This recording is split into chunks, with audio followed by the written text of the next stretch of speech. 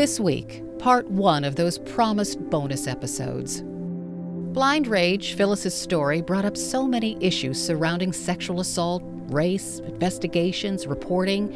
I could go on and on. Those issues still resonate today. I wish I could say Phyllis's lifelong efforts to help sexual assault victims were 100% successful. But I can't. I mean, come on. The collective we is still asking alleged victims why they didn't scream. What a stupid question. It was a question Phyllis Cottle and Ohio prosecutors were painfully aware was out there, and it's a question that was asked in 2023 in a New York courtroom. Donald Trump's lawyer, in a hostile cross-examination, asked E. Jean Carroll why she didn't scream when Trump was allegedly sexually assaulting her in a dressing room at Bergdorf Goodman. "I was in too much of a panic to scream," she responded. "You can't beat me up for not screaming." I know. Politics. It colors everything today. But today I'm asking you to try to look beyond politics. Try to look at this case dispassionately. If you could say with absolute certainty what you would do while panicked or terrified, you're fooling yourself. The truth is, you don't know what you would do to survive, and I pray you never find out. Why questions like, why didn't you scream? Why didn't you lock your doors? Why didn't you kick him in the nuts? Why questions are extremely damaging. Why questions are a major reason why so many women don't report rape.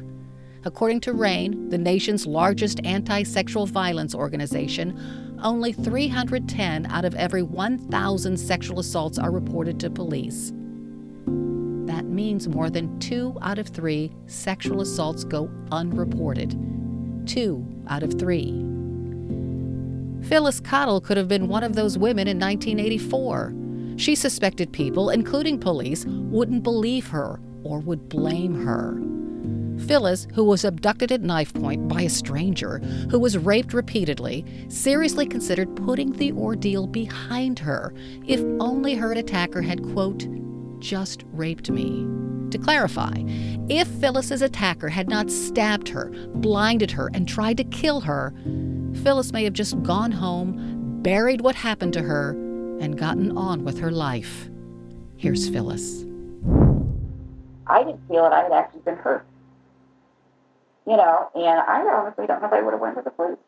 Oh, Phyllis, really? At that point in time. That was something I would deal with later. Because he kept telling me, he said, you do what you're told, he said, you'll be on my suffer. And he really hadn't given me any reason to think otherwise until, he tried to tell me. Well, why wouldn't you have gone to the police? Was it just the thought at the time, or do you think you would have changed your mind afterwards? Well, I don't know.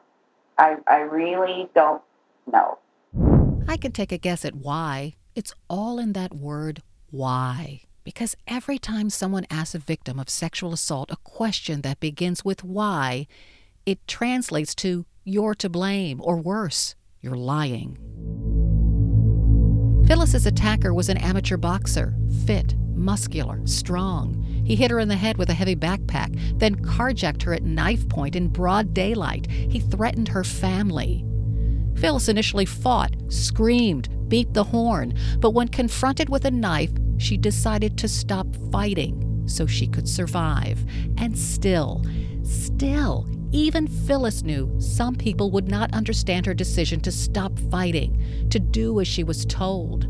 She knew that some people would think her weak, or crazy, or a whack job for not fighting to the death, that she was somehow partly to blame. It's why Phyllis prepped for trial day and night, going over and over painful details of her attack until she felt sure she could withstand cross-examination. Here's her daughter Diane describing how her mom felt when she took the stand. She said it did take her a couple of minutes to kind of collect her thoughts, take a deep breath, and put him out of her mind. Because she said that was the only way that she would probably be able to keep herself composed enough to answer questions, because she didn't want to come across as some crazy lady. She goes, because I needed the jury to see a strong woman who was ready to give details and who was ready to put this man behind bars. She goes, I couldn't come off sounding flaky. I don't remember her ever breaking down in the courtroom. I think there was one day she might have had some tears, but she never got uncomposed. She kind of like the crackly voice, couple of tears. But again, she took that deep breath, composed herself, and got through it. Because she, in her mind, knew that was the only way people would take her seriously and get him behind bars. She needed him to be found guilty, come hell or high water. I'm Carol Costello. This is Blind Rage, bonus episode 1. Why didn't you scream?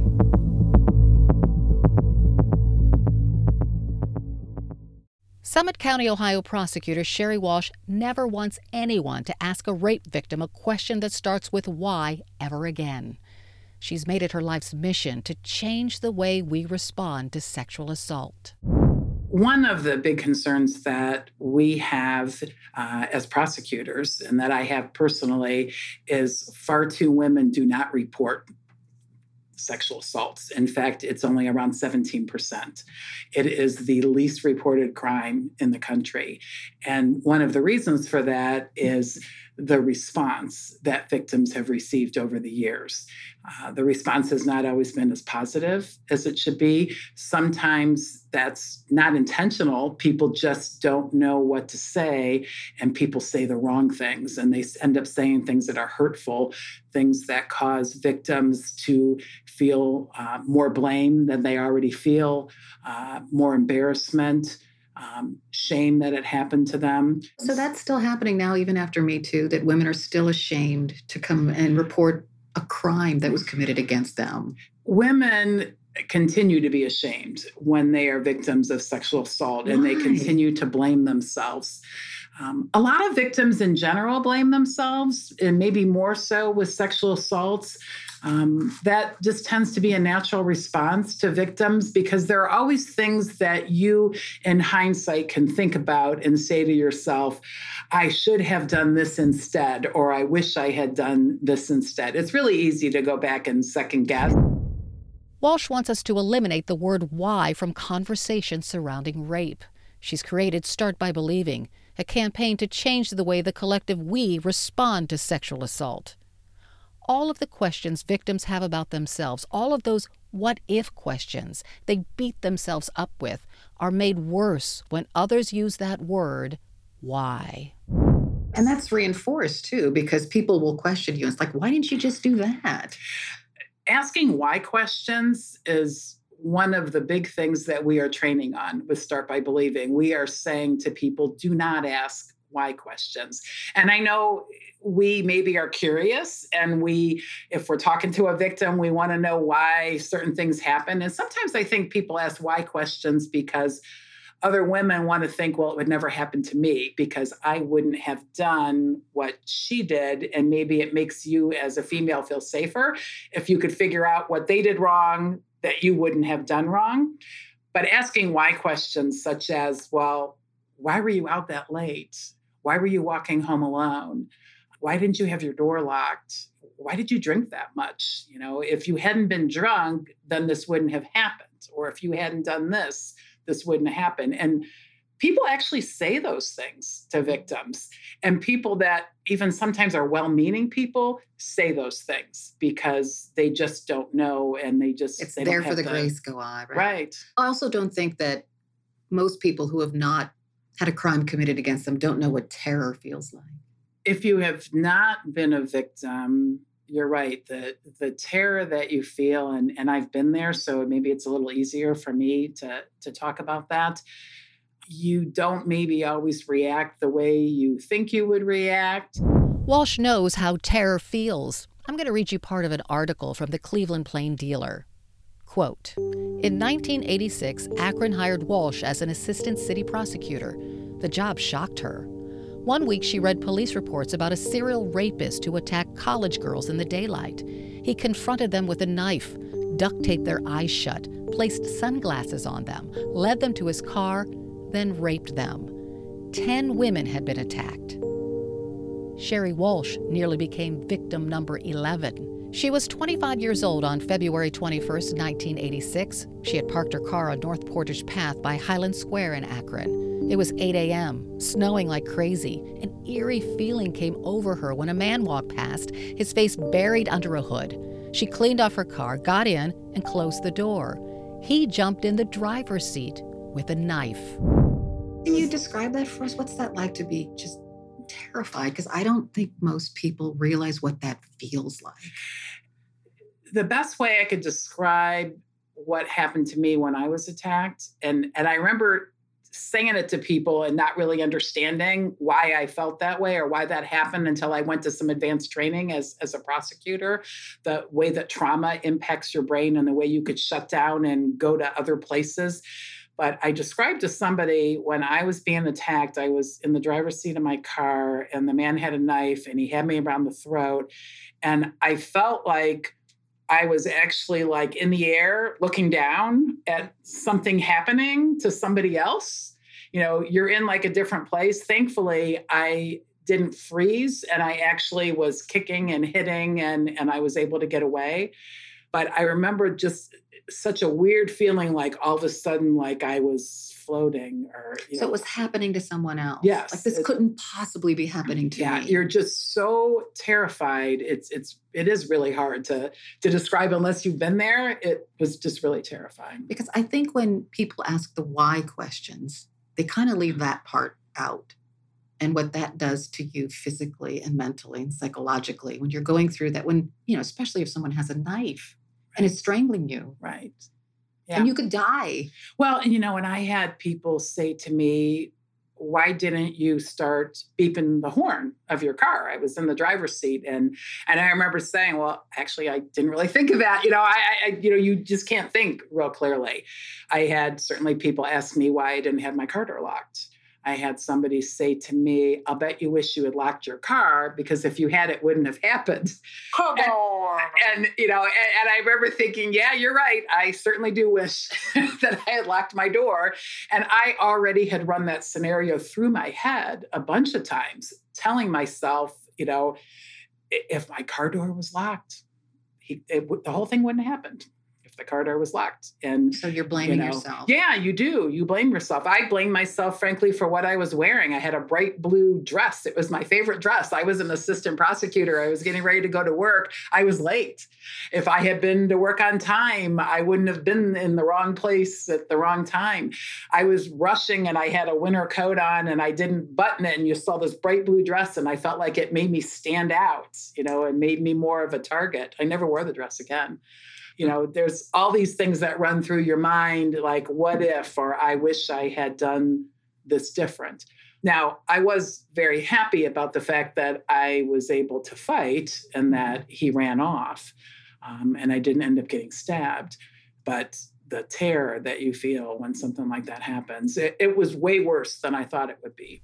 Did you feel people believed you? The one thing that was positive for me is the guy who attacked me was a serial rapist, and I was the 11th female. So nobody questioned whether it really happened to me. Certainly they questioned like what I was doing and all of that. But I had the advantage as a victim of being attacked by a stranger. I think victims who are attacked by strangers have an easier time. They're not doubted as much as people who are attacked by somebody that makes they me know. sad. Yeah. Because you say that's an advantage, which I know there's no better word to use, but right. It just makes me kind of sick. The saddest part? Most people are attacked not by strangers, but by someone they know. That's right. And I think only 14% of victims are attacked by a stranger, and the rest are all attacked by somebody that they know or an intimate partner. More when we return.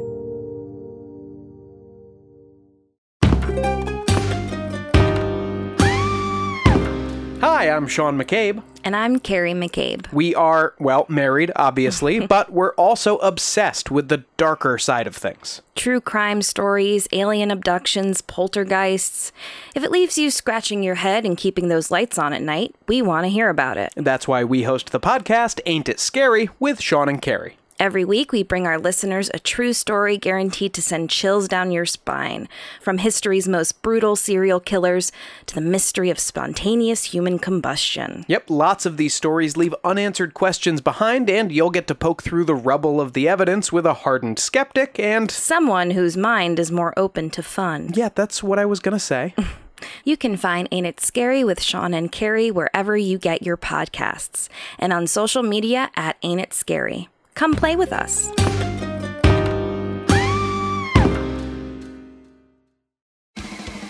Science, science, science! Science, science! Hello, podcast fans. Want to get weird with us? Come check out the Mad Scientist Podcast. We're a weekly show that looks at the history, philosophy, and hard facts behind your biggest paranormal questions. Did the government really pay for a psychic spy program? Yes! Is it true that surgery got its start in grave robbing? Yes! Can a roller coaster really kill you? Legally, we can't say so for sure, but sometimes, yes! Join myself, Chris Cogswell, and my co-host, Marie Mayhew, as we examine the science, philosophy, and history behind the strange and unusual. All to discover what's possible and plausible versus what's, well, just made up. Check us out wherever you find your favorite podcasts. The Mad Scientist Podcast.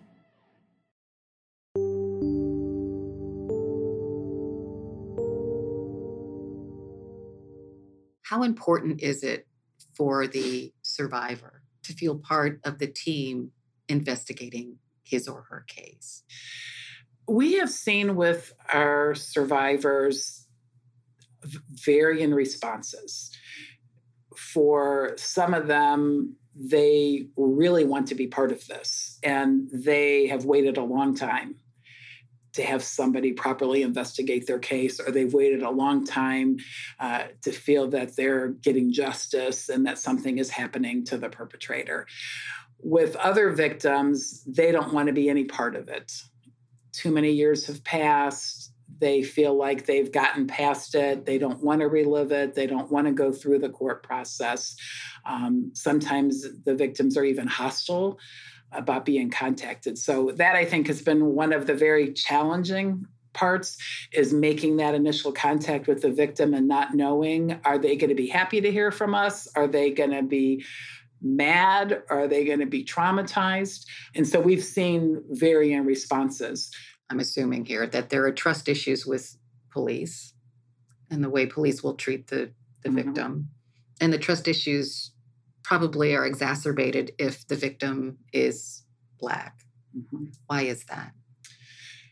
I think that based upon some of the past experiences that victims have had with police officers when they reported it, they are going to have some trust issues. It's really going to be dependent a lot on the response they got when they first reported it, or the response they got when they told anybody about it.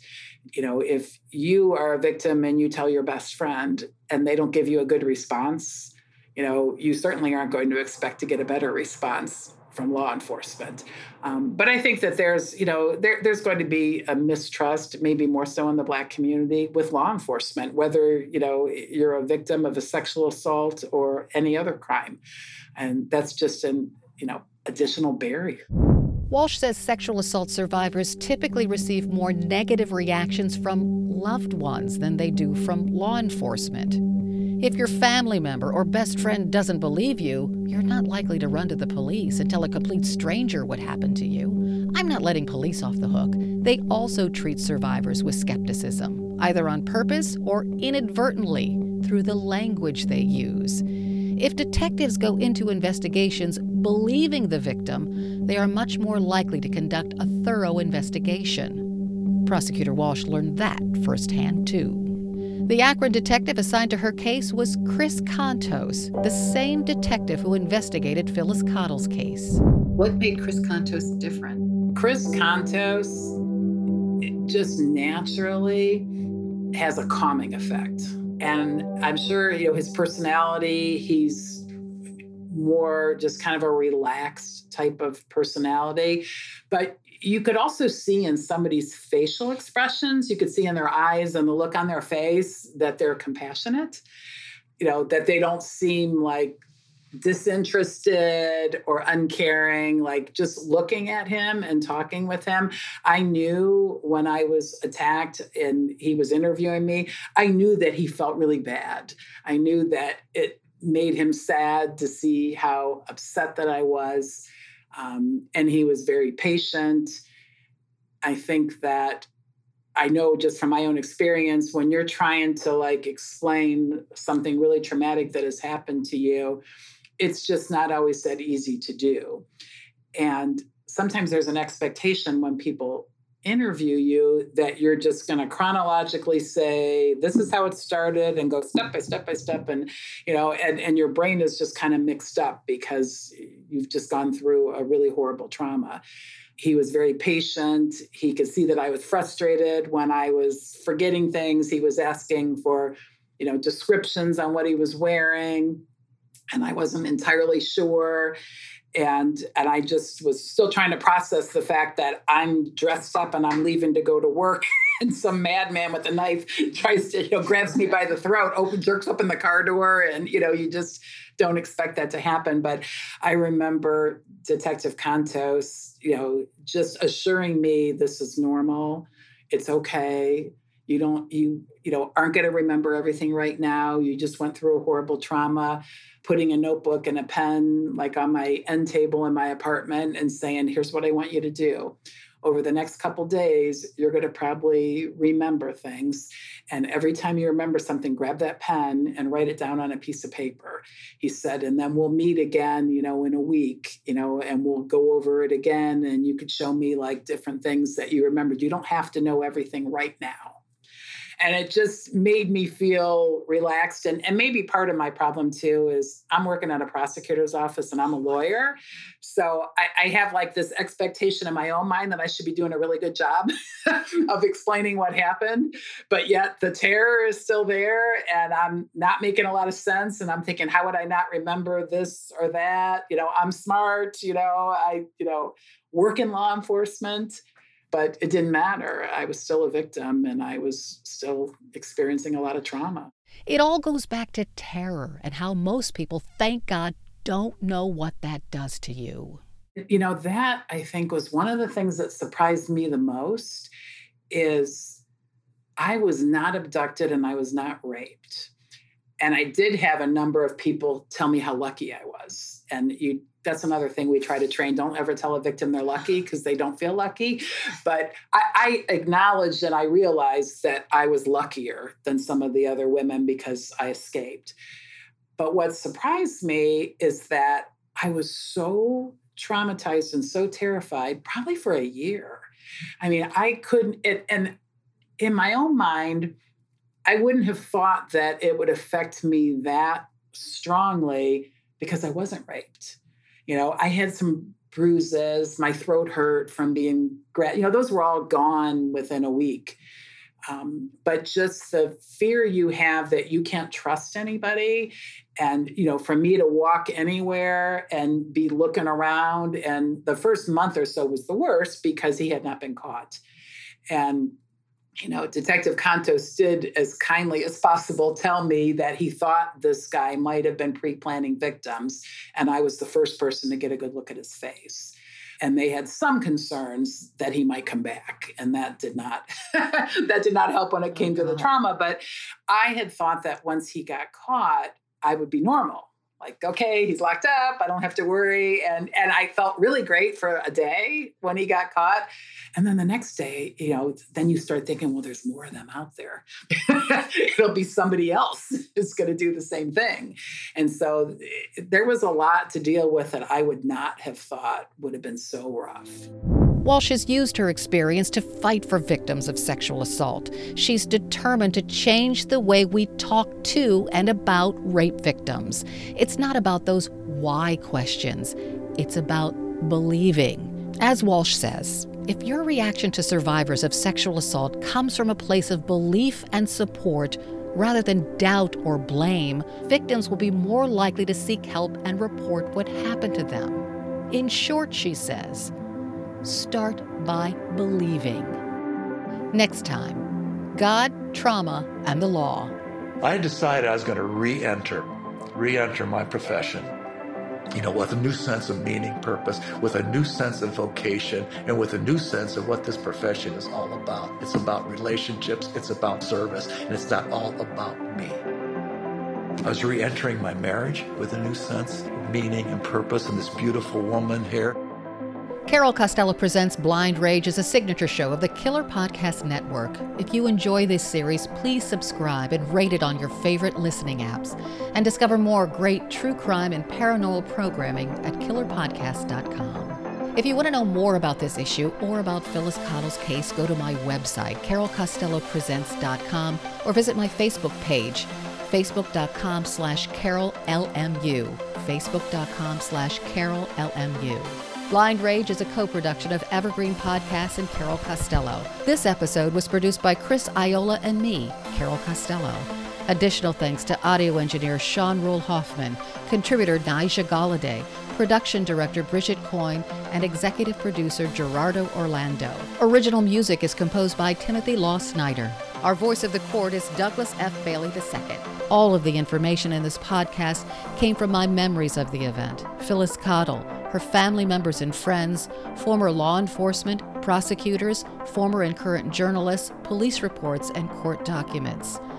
I've tried to tell this story factually to the best of my ability, but sometimes memory fails.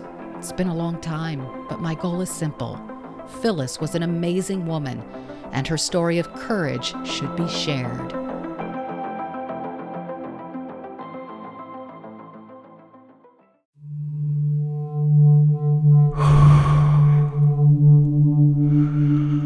I'm an American vigilante. I have a question for you. What would you do if someone you cared about was abducted, taken from you? Would you call me? Would you care about how I got them back? Download American Vigilante now.